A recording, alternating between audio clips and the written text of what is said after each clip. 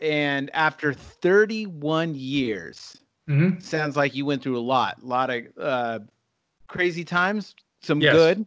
Yes. Why? Why retire now?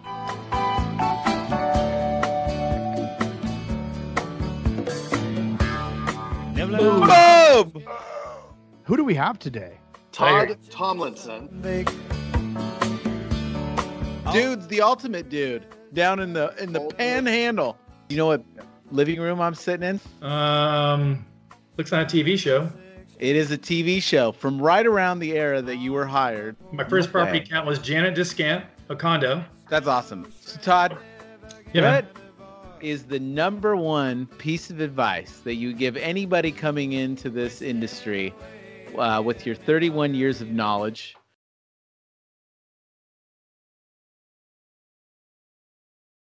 Todd Tomlinson. Yes. To the insurance dudes. Welcome to the dudes. Dude, question. Dude. Great to be here. I watch you guys all the time. Awesome. So Todd is second generation agent? Yes, sir. Second generation agent, building, you retired, and dude, what, 31 years? Gonna drop some secrets. You don't want like that. I know. It's crazy. Where does it go? Yeah, when I came in, when I went to hiring class for our captive company, they told me from being from Florida, just shut your mouth, keep your mouth shut. Just they ask you from Florida, shake your head. Yep, okay, good. Because I came in as a direct hire. So they were phasing out the stores when I came in. So when I go up there, I was the only one at the time from Florida. Because keep in mind, the captive program was changing to where the exclusive program was coming in. So we were one of the last employee classes there. I think there was one more in Florida that we had after that, but we were the last class to come in as a employee agent. So come in and shut your mouth. Yeah, we knew nothing about what was going to happen in that. No one mentioned anything. Hey, you're the last class, or just the fact that.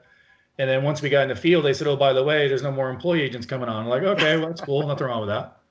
So, but when I came in, when I got out of hiring class, I'm sorry? What year was that? 1990. 1990. I would have been hired 3 years sooner. I couldn't pass the damn track test, because I was single. They wanted military and they wanted engineers. They wanted a different mindset as to go into it.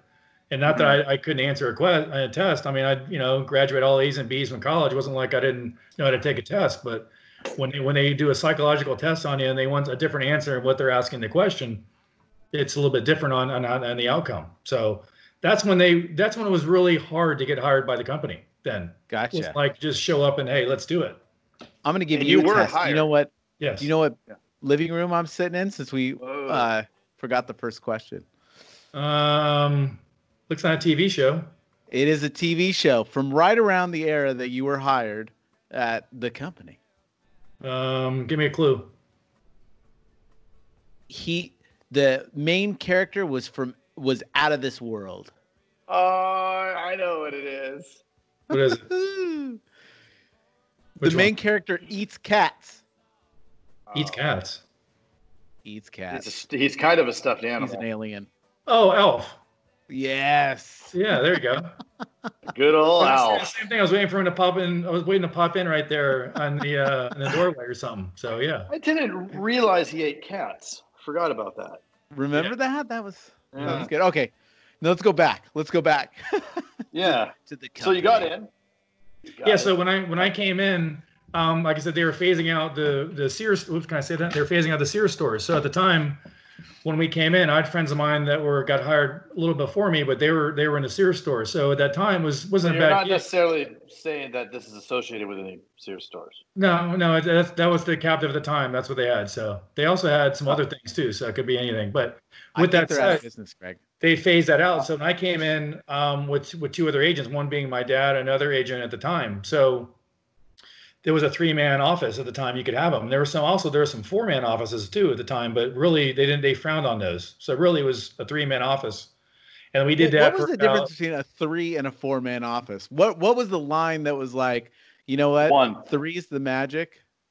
4 sucks. Just different if you could accommodate them because, in the mid 80s is when they launched their program. The certain initials that we can say has OA in it. So when they launched that program, they were taking people out of the Sears store and putting them into neighborhood offices. 4 is not a prime number. 1, 2, and 3 are. So unprime. But there was a bulk of people that were 2-man offices because there were some offices that they would take 6 months off, the agent, and the other agent would work 6 months. They'd do a change of the guard, say like in June. The other agent would go back to wherever they're in Canada, California, wherever they're at, and they would show up, back in January. Hey, I'm here. Change of the guard, and that's how they work. Craig would like that. Yeah, it's like Buckingham Palace. Is it Buckingham? Or... Yeah, it wasn't too bad. Buckins. Fucking. But over time is when my dad and myself made the decision to convert over to the current program that everyone's under, because you had the opportunity to do that, and at the time there's a lot of incentives that were throwing at you to do that. So I didn't have 5 years vested, so I lost my retirement, whatever it was, but I got my profit sharing back when I converted. But I had 4.5 years of being an employee before I converted over to the current program that we're in. And my dad got to retire twice. Dad got to retire as an employee. And then 6 years later, when I purchased him out of his side, he got to retire again. So there was only a handful of agents across the country, a little more than a handful, maybe less than 50, that got to do the same thing. Double retirement. Sweet. So they got the double dip. That's pretty good. Double dip. And they say it doesn't exist. It does. It existed. So. I have some kids, and when the ranch dressing comes around, there's a lot of double dipping. Oh, I'm sure. Yeah, I don't want to do that. I can imagine. So they double dip carrots or celery? What they double dip? Anything. And then when they run out of something, it's hands. Don't go. If you see ranch out at the Feltman house, don't do it. Don't touch it. Avoid it.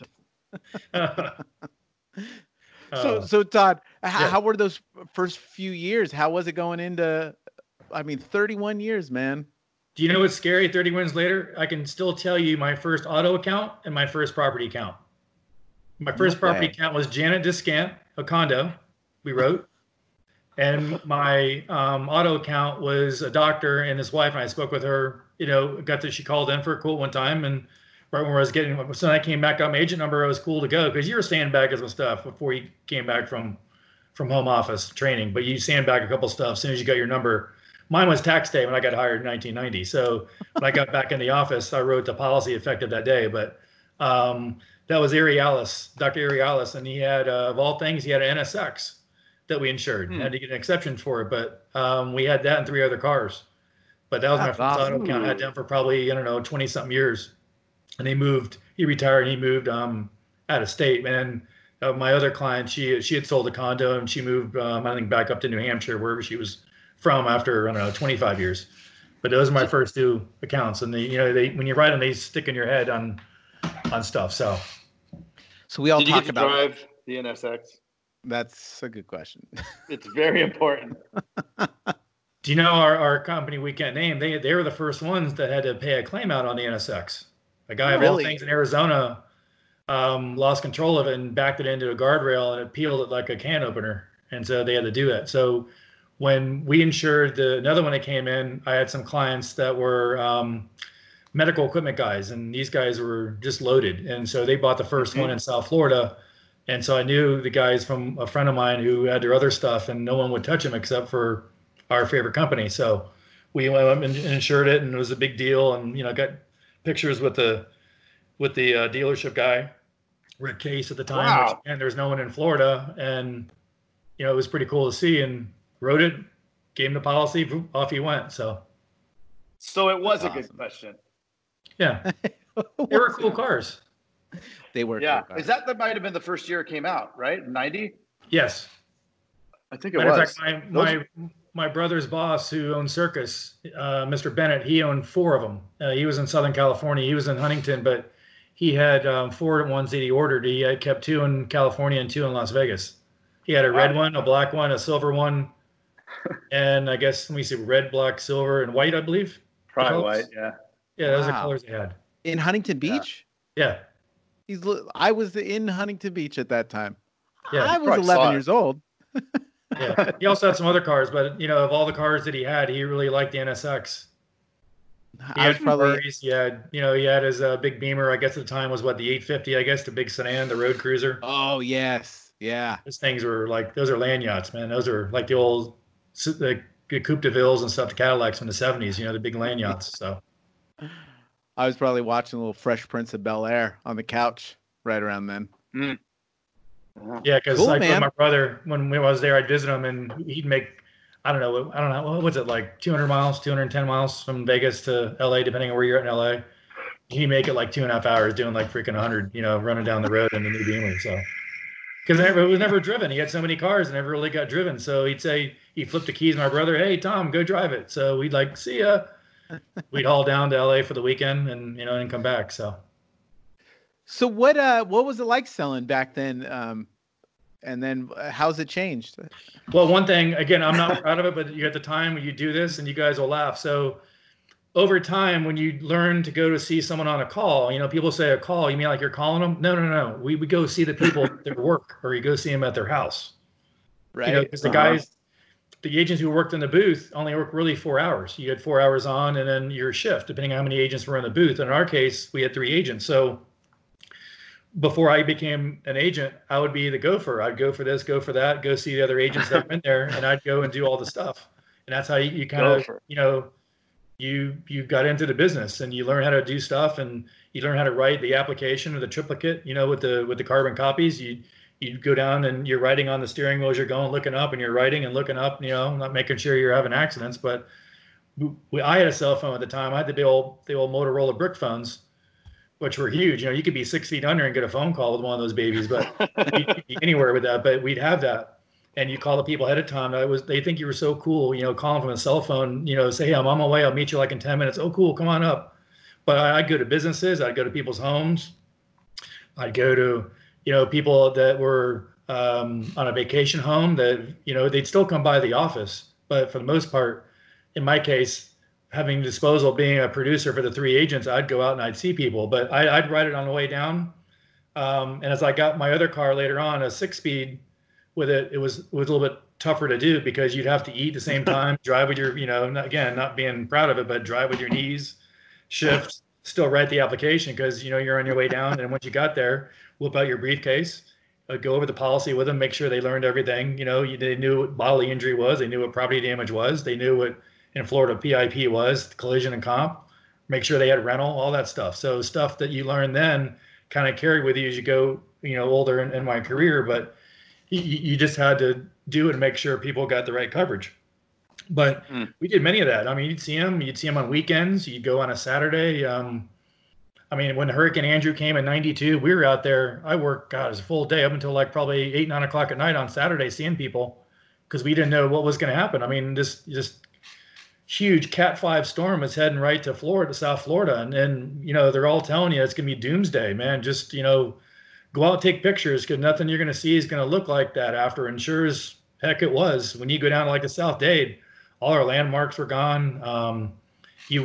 We went down after the hurricane had come ashore, and we were in the northern part of the county, but it struck the southern part of the county. You ever been like the Homestead down there? But that's where it came to shore. And it did a whopper. It totaled stuff left and right. Frame homes just blew them down. The ones that weathered the storm the best were the older homes, the ones built in the 40s and 50s and early 60s, because they just built them different. Even though it was a stick home, it was just constructed so much better than they were at the time in the 80s and 90s with the cookie cutter homes, and you could see that.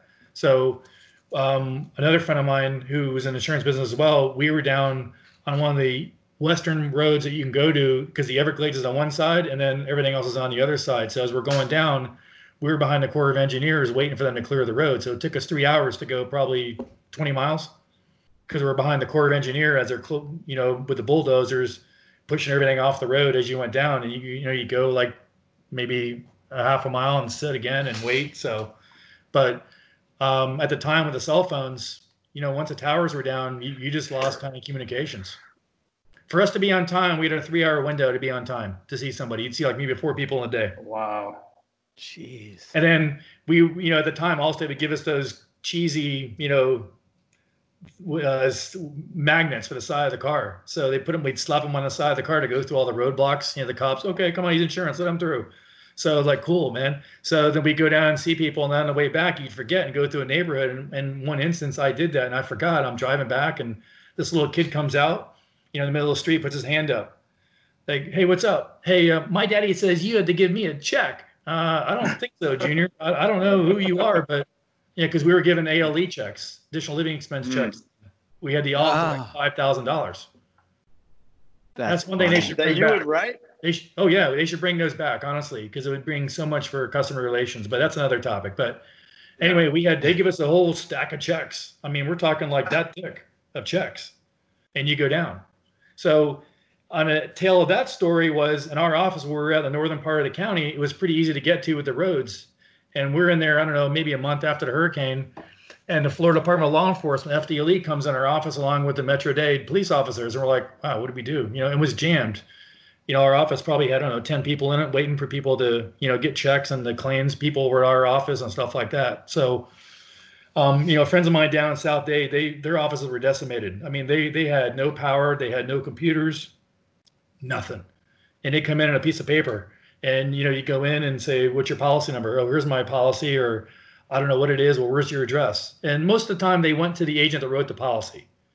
It's different now, but at the time, if you were in South Dade and you wrote, most of the people you were in your like 25-mile radius around your office. Could be 50, but whatever it might be. But the core of your people were around your office and knew who you were, and you knew them. So when they came in, it's Mrs. Jones, no problem, or it's Mr. Garcia, no problem. I know we had the microfiche cards at the time. So if you had a generator, you pull up the microfiche card and you go down and look at it, and okay, here's his policy, here's the policy number, and go from there. But if someone came in your office that you didn't know, you'd almost have to take their word that here's my policy number. And with the fraud, then the lady the FDLE was in our office. The reason why in their office was this lady got tipped off. She was in our 12th office to pick up ALE checks. Wow. She was waiting to pick up her 12th check at our office, and they busted her. $60,000. That was a lot of money back in 1992. Still a lot of money. So they busted her, had her in cuffs and stuff like that. And, basically she was going around because people were spam paying their policy numbers on their house. That was the way the adjusters would find, your home. They put the claim number. Once they were there, they put the claim number on it, which you think like, how stupid is that? Hey, I'm going to go to Feldman's. He's got Allstate. Oh, look, here's his claim number too. It's on his house. So that's how you could do it. But, at the time when Hurricane Andrew, again, when it came, the company brought us in and said, we have a great new product right now. We're going to have one or two adjusters be able to adjust a whole block of people. No problem. We're like, wow, what's that? GPS was coming into vogue at the time.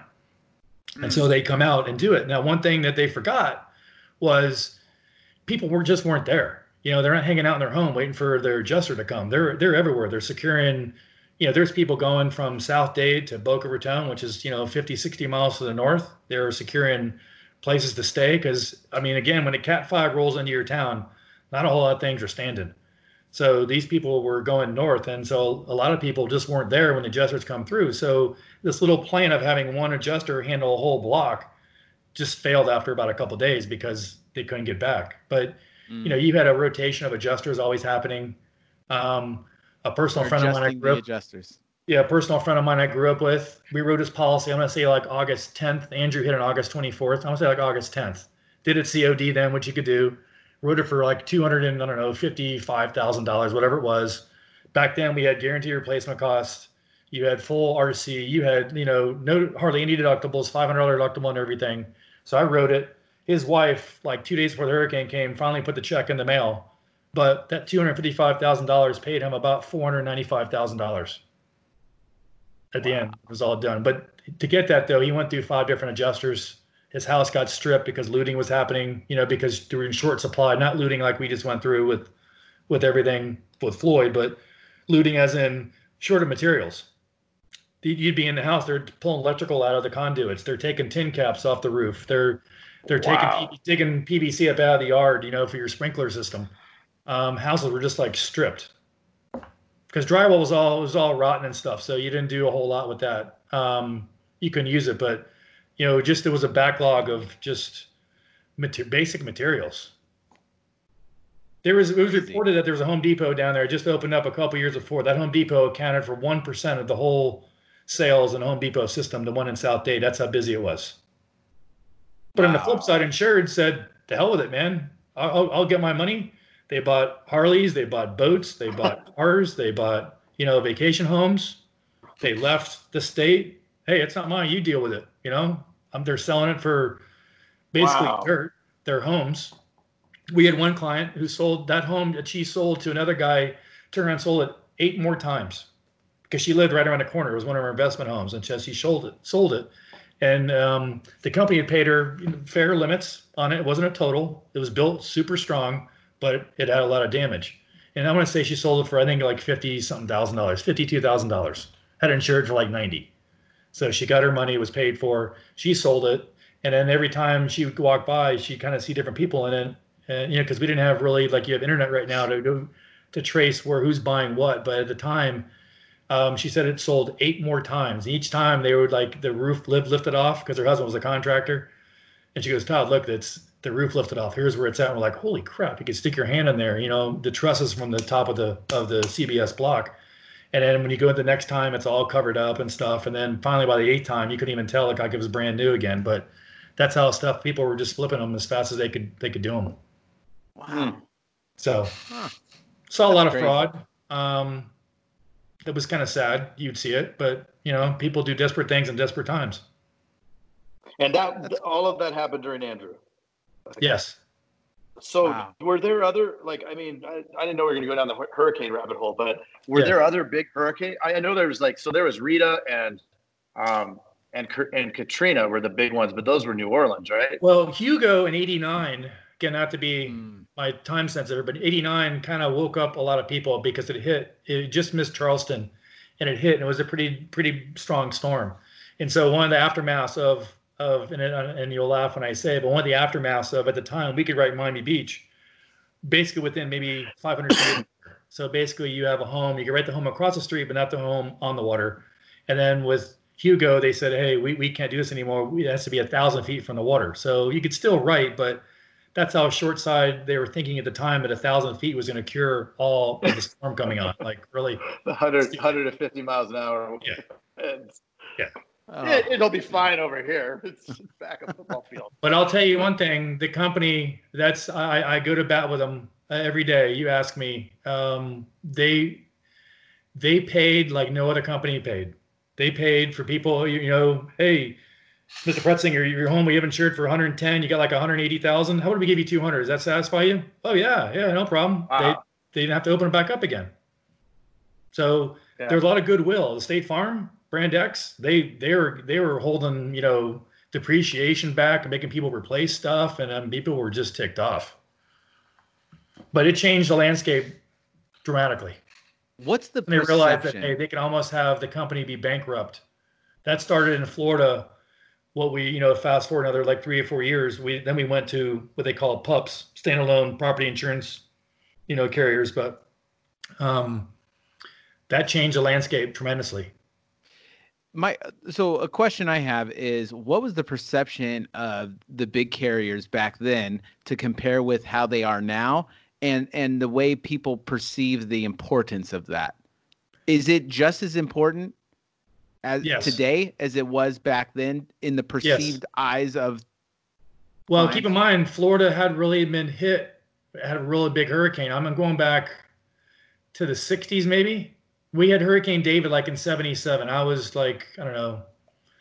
middle school. I don't know, whatever it was, eighth grade, I guess, going into 8th grade. So that's when it hit. And we thought it was pretty cool because it rained a lot and we're, going out in the streets and puddle jumping and crap like that. But that was a big rain event. And then really until 77, up until there a lot of scares, but Andrew is the one that really changed the landscape, and it really made people think about what their policy had covered. At the time, it was all bells and whistles, man. I mean, you didn't have all of this junk out there an ACV policy. And I mean, when someone gave you the company policy, it was fully covered. There was no gaps. You didn't have a lot of gaps. The only way you could do it is if you just didn't write it for somebody. I mean, you had stuff like that. But basically, when you go out and write a policy, say, hey, Mr. Feldman, I'm giving you our Cadillac of a policy. It'll cover you. And I want to, from a cost standpoint, say it's, I don't know, we did one for the hurricane. We did a house for like 410,000. The premium was 405 for the year. Now that's a down payment, but that's how cheap it was getting. And then prior to that, as there was so much pressure on the carriers to compete against each other, and rates were just being driven down so much because they had a hurricane. And then once that hit, rates just started going up big time. Because but all the cash reserves are gone, right? To answer your question, now I think you can probably strip down, you can cater, good, better, and best policy. At the time, you really had the Cadillac, and then you had maybe a Chevrolet. You didn't have going from a Mercedes-Benz to like a Yugo now that you can. You didn't have this big scale of policies. What was the difference between the Cadillac and the Chevrolet? A lot of it was just the coverages and hands they gave. Like when you ever come across a Chubb policy, it's kind of the same thing at the time. What policy we sold then was kind of like a Chubb policy now. You didn't have to worry about stuff. It gave you a lot of extra coverages. It gave you stuff. You didn't have to worry.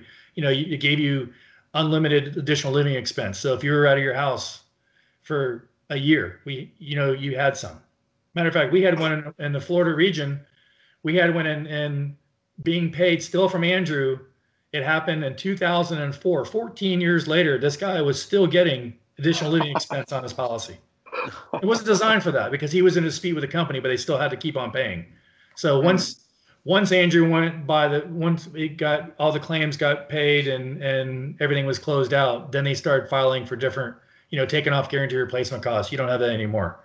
You still have replacement costs on contents, but you didn't have this, hey, we insure your house, Mr. Feldman, for $225,000. If it costs $395,000 to replace it, we'll do that. That's what's guaranteed replacement cost. That's what it meant. That's awesome. I kind of want to switch gears here for a moment. Yeah, man. And after 31 years, sounds like you went through a lot of crazy times, some good. Yes. Why retire now? Well, when my dad retired in 2000, why I told you the story about Hurricane Andrew was in the mid 90s.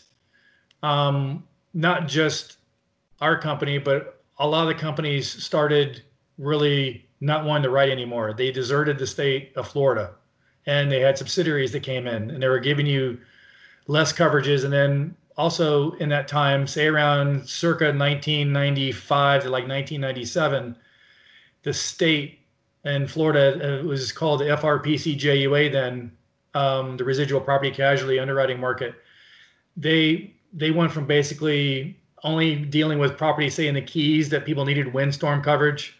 It'd be equivalent to CAA for you guys. It's the California Earthquake Authority. It would be the same thing that the foundation of the JUA was prior to Hurricane Andrew. Nobody really wrote in it except for people you couldn't get coverage for. So fast forward 3 years after that, they went from having maybe 50,000 policies to over 1 million policies because carriers were coming in and canceling. State Farm, Prudential, MetLife at the time was there, St. Paul, Hanover, Travelers, you name them, and they're all leaving the state as fast as they could. And then the insurance commissioner tried to stop them, but that, okay, great, that lasted for a year. So basically, at the end, we were left with a big mess of takeout companies. And they came in, they formed. You only needed about $5 million of wealth at the time. Your net worth could be $5 million. And guess what? Hey, Mr. Pretzinger, you own an insurance company today. How about that? Let's start writing business. Yeah. And so they wanted to depopulate the JUA at the time because it was getting too big. It was over 1 million policies, and it was just becoming the elephant in the room that they would talk about, but nobody really do anything about it. So our company at the time got into JUA to start writing business, and we were writing it on paper, no computers then. We were writing as fast as we could write it down and doing stuff because there was no closings. Because after Hurricane Andrew, basically the market, there was no insurance company that was writing in the state of Florida for 60 days. That was in like 1993. So for 60 days, the E&S, the excess and surplus lines market, was writing all the new homes. And a lot of realtors, we didn't know what was going on. And our company was the last one to write. We wrote 181 policies in 2 days because we knew it was coming. They told us, hey, January 19th, we're stopping to write policies 1992 or 93. Yeah, 93. We're going to stop writing policies. And they did. They stopped writing because they were the last carrier to write. We're doing people CODs and, hey, you think about that house you're over in Orchid Drive? I'll write you. Just write it. No problem. You know, we don't know what's going to happen. So that's why our office alone wrote that many policies, but we wrote that many policies in that 2-day period. And then once the JUA came into formation, then everyone was writing. And that's what ballooned and blossomed that to grow to, you know, the 1.2 million policies in 2 or 3 years. So part of I'm telling you that story as to why when my dad retired in 2000, prior to 2000, the 96, 97, 98, the takeouts companies were flourishing because they were being formed to depopulate the big elephant in the room, which is the JUA. Once that was starting to happen, we could write it for a year, and then after that, they would take it from us. Hence, not because of their takeout, but that was the joke, they'd take it from us. And our company wouldn't let us represent those carriers. So we would come in and write, you know, at the time, our checks probably were $3,000 and $4,000 a month a piece. The lower premiums at the time, that gives you the volume of business we were writing. I mean, you could almost weigh it, say, yeah, it's with $100. Yeah, it's $3,500 this month. You know, you could weigh it because everything was all sent to you, and comp statements were all paper. You know, none of this electronic stuff. So, with that said, when Dad started to retire, he had formed an independent at the time in 2000, mainly to go back and get the business that we lost from the takeouts.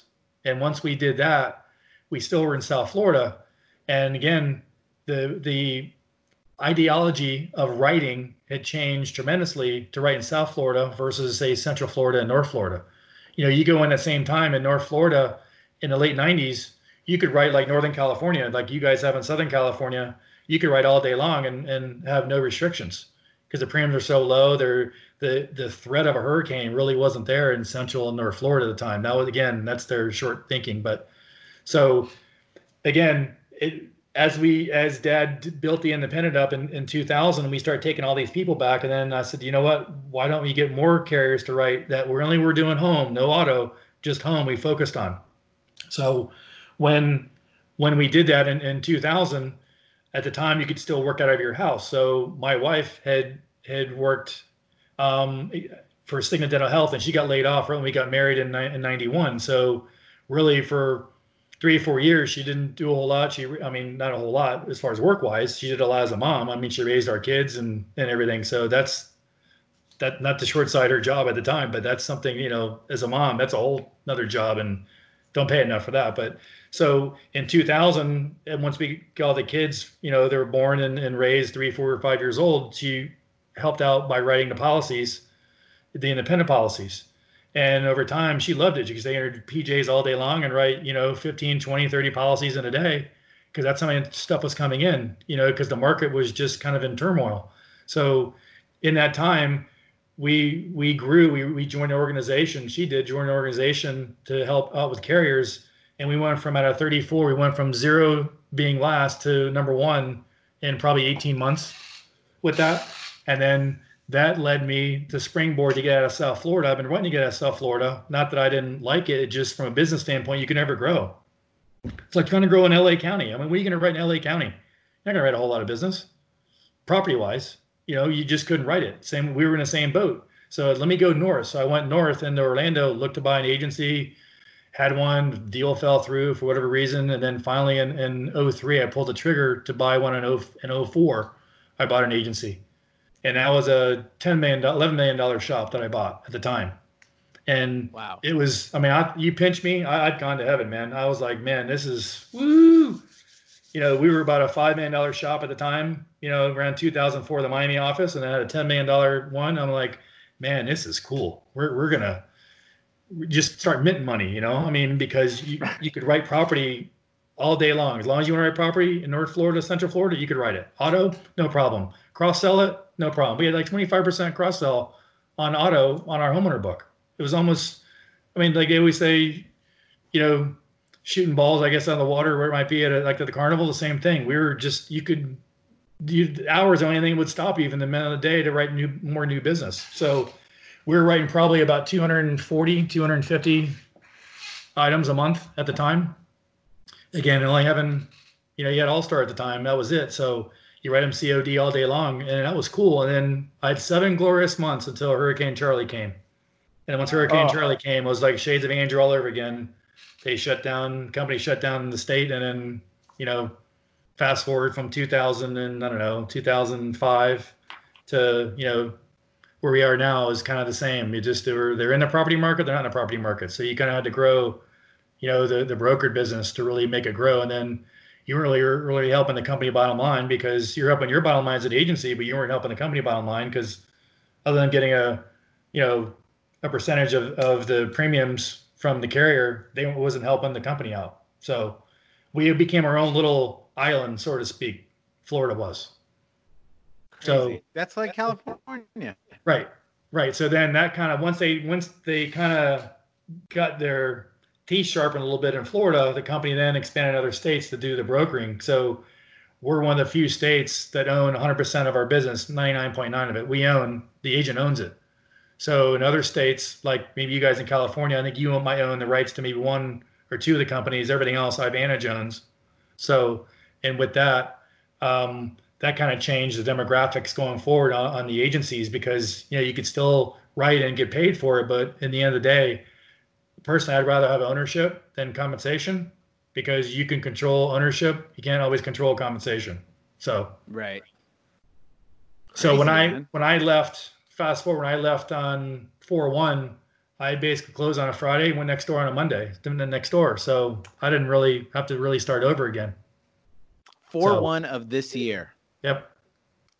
How was that? I mean, it's sad. You know, over time, again, you guys coming in, how many years you have with the company, Jason? 3.5. Craig? 12. So Craig came in in the end where you still were having some meetings. You still got to see people, whether it be, you know, twice a month, once a month, whatever it was, you got to see them, and, you know, you go out and do stuff. Over time, pretty much I'd say in the 90s, late 90s is when the company started to change, when they weren't as many meetings. Their camaraderie wasn't there as much. It was almost like a forced, you know, spreading out of the agents, where you couldn't talk as much anymore. And with that, so to say, how was it when I left? I missed, you know, that, you know, again, since 1966, there really wasn't a Tomlinson that was in the company anymore. And that's fine. Everything comes to an end. Not that it's, you know, we'll bring out the Kleenex box here and shed some tears, but, you know, it's just part of the camaraderie that you missed with that. But I think the pluses of leaving outweighed the positives of staying, if I can say it that way. So that's one reason why I made the decision to leave.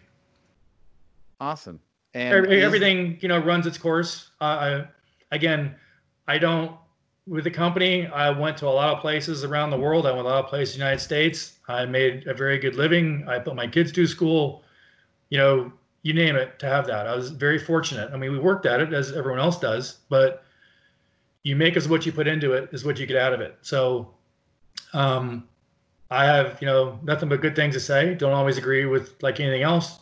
People work for big corporations. You don't always agree with how they run them, but for the most part, I think the core of the people that were there, you know, 20, 30, even 40 years, really is the ones that you kind of miss talking with. We just had an agent who had 60 years with the company. He passed away last month. Oh, 60 years. That's crazy. You don't see that often anymore. No. You would think that the CEO might want to send a letter, I don't know, a card, something.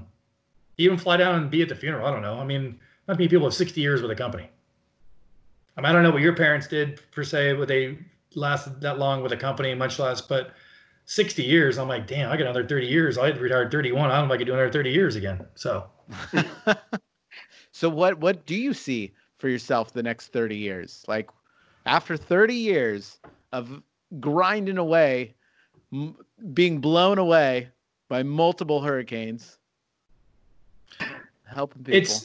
I like to build stuff. So to me, I like building agencies. I'm not the best at running them. My wife will tell you, and our office manager will say the same thing. But, you know, you got to find what you do good in life. I still like the day-to-day. I say the grind, but I still like to build it. I still like to see, you know, how you can grow an office, how you can grow a book of business. Mine on the independent side, there's a lot more carriers. We probably deal with over 80 carriers. So you have different underwriting guidelines, whether it's E&S, you have standard carriers. So that's the downside, that you got to learn all that. Before, we only really had one set of guidelines, as you guys have. I mean, you have other ones, but for the most part, you know it forwards and backwards on whether something's going to qualify or not. But now with having that many carriers, that's, you kind of pride yourself on knowledge. When you meet with the reps that come in, you want to not feel dumb and kind of stupid in front of them. But you got to know your stuff a lot more on the IA side than you do on the captive side. So I think the challenge of that is what keeps me going. That's awesome. I don't feel 56. I know I have to remind myself. I see people on TV and it's like, oh my God, look how old that guy looks. My wife says, hey, he's your age. Like, oh, sorry. But it's just, I try to stay in shape. I'll tell you a quick story. When I was living in South Florida at the time, I didn't mention this, but when I bought the Orlando office, I was still in Fort Lauderdale. So I flew on Southwest from 2004. So January of 2004, 5 and 6, I flew pretty much every day. That was my bus to work, was flying Southwest. Wow. And so I got to know Southwest was a wonderful company. Fantastic customer service. You ask for something, they'll drop what they have to do. They'll get you on. I missed, maybe on one hand, I probably missed maybe 4 flights, and they were my own doing with that. But with that said, when I'd fly, the way the ticket system is right now, if you guys fly Southwest, probably being in the Southwest, you probably fly them a lot, or maybe they used to. But at the time, at midnight, you check in and you get an A number to stand in line. You had A1 to whatever it was, back to, I think it's 28. I guess there's A through 28. So with that said, I'd be like 12:01 a.m. You go and check in, press that send button, and you get like, oh damn it, I got 2, or oh yeah, I got 1. But we all got to know. There was probably 15, 20 of us of customers of Southwest that got to kind of know each other, because I had a lot of car guys that I got to know that would fly up for the auction. They'd fly up, do what they had to do, buy cars, and turn around and go back on the next flight. So for me, I was either on this 6:05, 6:15, 6:30 flight, wherever they change during the season. I would be on that first flight, and I'd either be in row 11, which is emergency exit, or row 17. Those are my 2 rows that I'd be on, because I knew going in where I was going to sit. So I kind of had a joke with my wife. I said, where the plane ever goes down, I'm in row 11 or row 17. So usually I'm on away from the sun. That's how picky you'd be, like finicky. You get on there like, ooh, the sun's on that side. I want to be on that side of the plane. The hell with that. But get to know a lot of flight crews and stuff. But anyway, on the way back, they can serve you 2 beers in 27 minutes of flying time. I can tell you that, because I did it so a lot. But anyway, when I get back home, my kid's a little bit younger then. I won a keg machine in a bet with a good friend of mine. I'm a huge Dolphin fan, and he was a huge Cowboy fan. And every time they play, and I'm an LSU grad, and he's a Notre Dame grad, so we'd always have this bet. And at the end of the year, we kind of, who had the most wins and losses, and we'd kind of square up on a bet. And one of them that year was a keg machine, so I won it. And so when I'd come home after flying, I'd get home, pretty much, like clockwork. The flight gets in at 4:45 or 5:15. I'm home by 5:45 or 6. Get home, come in, and lo and behold, my kids would have, hey, let's get a beer for daddy. I get a 20-ounce glass mug. Let's have one for daddy. And I drink, half of it. I had 3 kids. So the next one I do it. So she'd get it, bring it back. Hell, before long, I'd have probably close to 30 ounces of beer. I'd sit down, 3 beers where I'd sit down to eat. So that's kind of where I gained a little weight from, that 04 and 5, flying there all the time. But aside from that, just wonderful memories. I'd do it again in a heartbeat. If I had to fly, here to Dallas, or Cali would be a little hard, but I wouldn't mind going to Cali. Nice. That's awesome. Yeah, come out sometime. Boundaries don't bother me to travel. You don't want to do it every day. But there's people that fly. There's people that fly L.A., New York. Once a week they're flying. They stay the week, fly home on the weekend, turn around and fly back. Nothing wrong with that. Nothing wrong with that. So Todd, what is the number one piece of advice that you give anybody coming into this industry with your 31 years of knowledge? You've seen it all. You've seen changes. What would you advise if young Todd was coming in today? learn your craft the first year, and then start buying as much as you can while you can, when you can. Buy. Because you will never, ever. I don't care who you are. You won't last long if you do it, but you will get terminated. But you gotta do it and buy every year. Buy, like another agent says, you have to put yourself in a position to where the opportunity comes that you can pull the trigger and buy. You got to do it. Both you guys do that. I applaud you guys for that.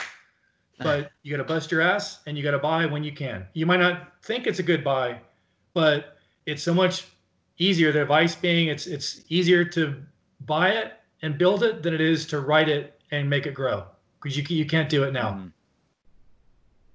Good old days. You write something, let them throw it in the wall. They run an MVR. And they'll be like 60 days before they run an MVR. You're good. You didn't have to do it. You had written rejections then. So, it was a different time when you do it. Now you can't even push the bind button now because it won't take it. It'll say reject. Yeah. Then it was all paper. We'd have big envelopes that would come, these big yellow envelopes. You probably heard stories of them, the middle envelopes. And it would go, in our case, was the Jackson Regional Operations Center, the Jackson Rock, Jackson, Mississippi. You get to know the ladies there. You'd be on the phone with them. They call you. Hey, I can't read your right. What's that VIN number? What's that digit? They couldn't. Everyone had different writing. It was different. It's nuts. That is nuts. But I'll tell you one thing: you had a loss. If I signed your application at 2:55 p.m. on a Friday afternoon, and you had an accident at 3 o'clock, you had coverage. Not like now where it says, "Oh, we'll go to the next day." And actually, Mr. President, when did you actually sign the application? Oh, he signed it. He signed it in the morning. Oh, okay. You don't have that anymore now. I mean, you gave it to the client. That was their proof that they had coverage. Wow. Do you think it's because people are more scammy now? I think people are scammy. They're pretty scammy. I think with technology, they can control a lot more behind the scenes than they used to. With insurance, I think. Not so much on the E&S market. The excess and surplus lines market is a little bit different. There's still the core values that the integrity is, not to say that we don't have it when you do electronic. No, I'm not saying that. I'm saying just when you deal with the London crowd and the true history of Lloyd's and stuff, it's your integrity. If you say you're going to bind it and you bind it, you're on it. And you say you're going to do $50 million worth of homeowners premium in a year, you're going to do it. You're going to do it. That's awesome. I think different time. It's different times. Not to say it's scammy, but I think right now, to a degree, we are glorified order takers. I mean, maybe you don't feel it that way, but in essence, it's hard to go out and generate where the good old days and say, hey, I'm going to go out and write Beverly Hills, but outside of Beverly Hills, I'm going to go write in Westwood, for example. I know I can write some homes in there. There's a stretch of homes I can write in there. They meet the criteria. They're all built in the 90s. I can do all that. Now you have technology. You don't have to leave your office. You can go on the computer and just, hey, let me pull up a heat map and see the homes where they're built right there. I can go to download that into this thing and go to my rater, push a couple buttons. It goes to the rater and it sends out the quotes, and then boom, I can follow up with them. I put them in my text in my rater or my CRM, and it comes back and it says, hey, I'm having a chat. A quote bot's having a chat with Mr. Smith. He doesn't even know who he's talking with. Thinks he's talking with someone in the office. So that's where I think the next level is going. I'm fascinated by InsurTech. I'm like a little kid in a candy store. You mentioned technology and insurance. Kind of weird, but that's something that kind of gets me going. Yeah, bots are very interesting. Very interesting. I think the old legacy carriers are gonna really have to improve their technology. Not just our company, but a lot of companies. Yeah. The old guard, hey, write us because we're A+15. Who cares? Yeah, I think that the world of giving fluff out and just saying that we're. I'm not saying it's fluff, but the descriptions you have of how it used to work, people don't care anymore. They don't care. Like, yeah, I could say, hey, I'm going to come out to your house and sit at your table and explain the stuff. They'll be like, hey, are you high? I don't want you in my house. High? Like, you smoking crack over there? No, we don't. Who are you? What you just unsold me. Yeah, are you Jake? Don't want Are you. you wearing khakis? No, I'm wearing khakis, but I'll come see you. I'm driving a white truck. You'll see me in a driveway, but you don't do that anymore. They don't want it. Hey, we have one of my dad's anyone. clients. We have one of my dad's clients. He wrote at a home show, 1967. We still have him insured. He was 21 years old. And he came to see my dad. Yeah. Wow. See, he's never leaving. Never I spoke to him the other day. It's so weird. He's like, you know how long we've been with you? I know. I was, 3 when you wrote the policy with my dad. I know. You've seen me over the years. Amazing. It's like family. And I have some of those. I have some of those that have been with us for so long that they're never going anywhere. And it is interesting. One thing that kind of frustrated me when you get, again, back to my thing about building it versus you writing it, and you'll never write, 10,000 customers. You're never going to write them. You can't. It's just physically impossible. You don't want to do it anyway. But when I had, over 15,000 clients at one time, I just feel bad because you could never get to all of them. You could never speak to them. The only thing we get to them is you send them birthday cards. We'd send them out. That's the only way you could really get to them in masses. The staff knew who the people were for the most part, but it was hard to talk to the agent. You'd be there. I couldn't be in 2 places at once with it. Especially when I sold the Miami office and bought my North Florida office in Amelia. That was a little bit different, because I was the new fella, that came in. So they thought because I bought the business, I jacked the rates up. I just happened to be timing. It's like, man, that kind of sucks. But I think it's everything being cyclical. I think when you go back again and you write someone a handwritten card, a birthday card, your office doesn't be you. It goes a long way for a client. Maybe 100%. Not so much for the millennials per se, but I think it's still people when they want to be tinkled on, if I can say it in a good way. They still want to be, patronized. They still like that. It's amazing, like a true handwritten, because people can smell the fake. Like they have the fake handwritten, like they know that's BS. But like a real one, like there's the only thing that my wife likes that I know that I'm gonna get, that she's gonna be happy when I get it, is Tiffany. Anything from Tiffany, yes, right? As long as it's from Tiffany. And the guy sends a handwritten thank you card, and then I tell her. I mean, she hates anytime I talk about marketing, but I tell, or sales, and I tell her, I go, look, this is like the reason I go back. Well, because you like it, and then that works out well. But also I go back here because this guy sends this thing, right? And she emailed him and said, hey, thank you for sending him those thank you cards. Keep sending them to him. But I mean, it's amazing. like the actual handwritten card takes 3 minutes, and it's probably one of the best follow-up tactics that you can do in sales. Correct. Hands down. We've talked about that before on here, and I think it goes back to just the basics of communication. All this stuff in technology can help us. It's a tool. But man, there's nothing like a conversation. Like, when was the last time a company called you to see how you're doing? Yes. You know what I mean? Or a handwritten note or anything like that. Or just popped in their office. Pop in your office. You go, hey, Joe, what's going on? I haven't seen you in a while. Hey, Todd, hey, what's happening? But that's one reason why commercial, I think I enjoy doing commercial. Not that I almost enjoy more in doing personal lines, but commercial, you do relationships. Yeah. And you still have to go out, and it's tough when they have to leave you for whatever reason. I mean, you can't be the lowest all the time, and can't always have the best, or someone's always going to top you. But for the most part, on commercial, one reason why commercial hasn't been tech-wise, I guess, if you call it that way, is because it's hard to put that in a relationship, especially when you get into your larger accounts. You can hide behind tech all you want, but you still got to go out and see the client, especially in commercial. Yeah. Your larger accounts. Your larger accounts you can. So yeah. Yep. Love it, man. Well, love it, man. We have taken up way more than I thought we were going to of your time. So thank you so much for coming on. I hope everybody people are going to eat this up. This is awesome. So we'll see you on the deal. Now, one thing again, I say one thing real fast. So one thing, since you asked me, since I left, I'm part of, if you giving back, you do in the industry. I'm trying to build a network going. We've been doing it since 2014. We've been starting a network. So we help captives or people maybe that don't have the experience but have the wherewithal in sales that want to come in.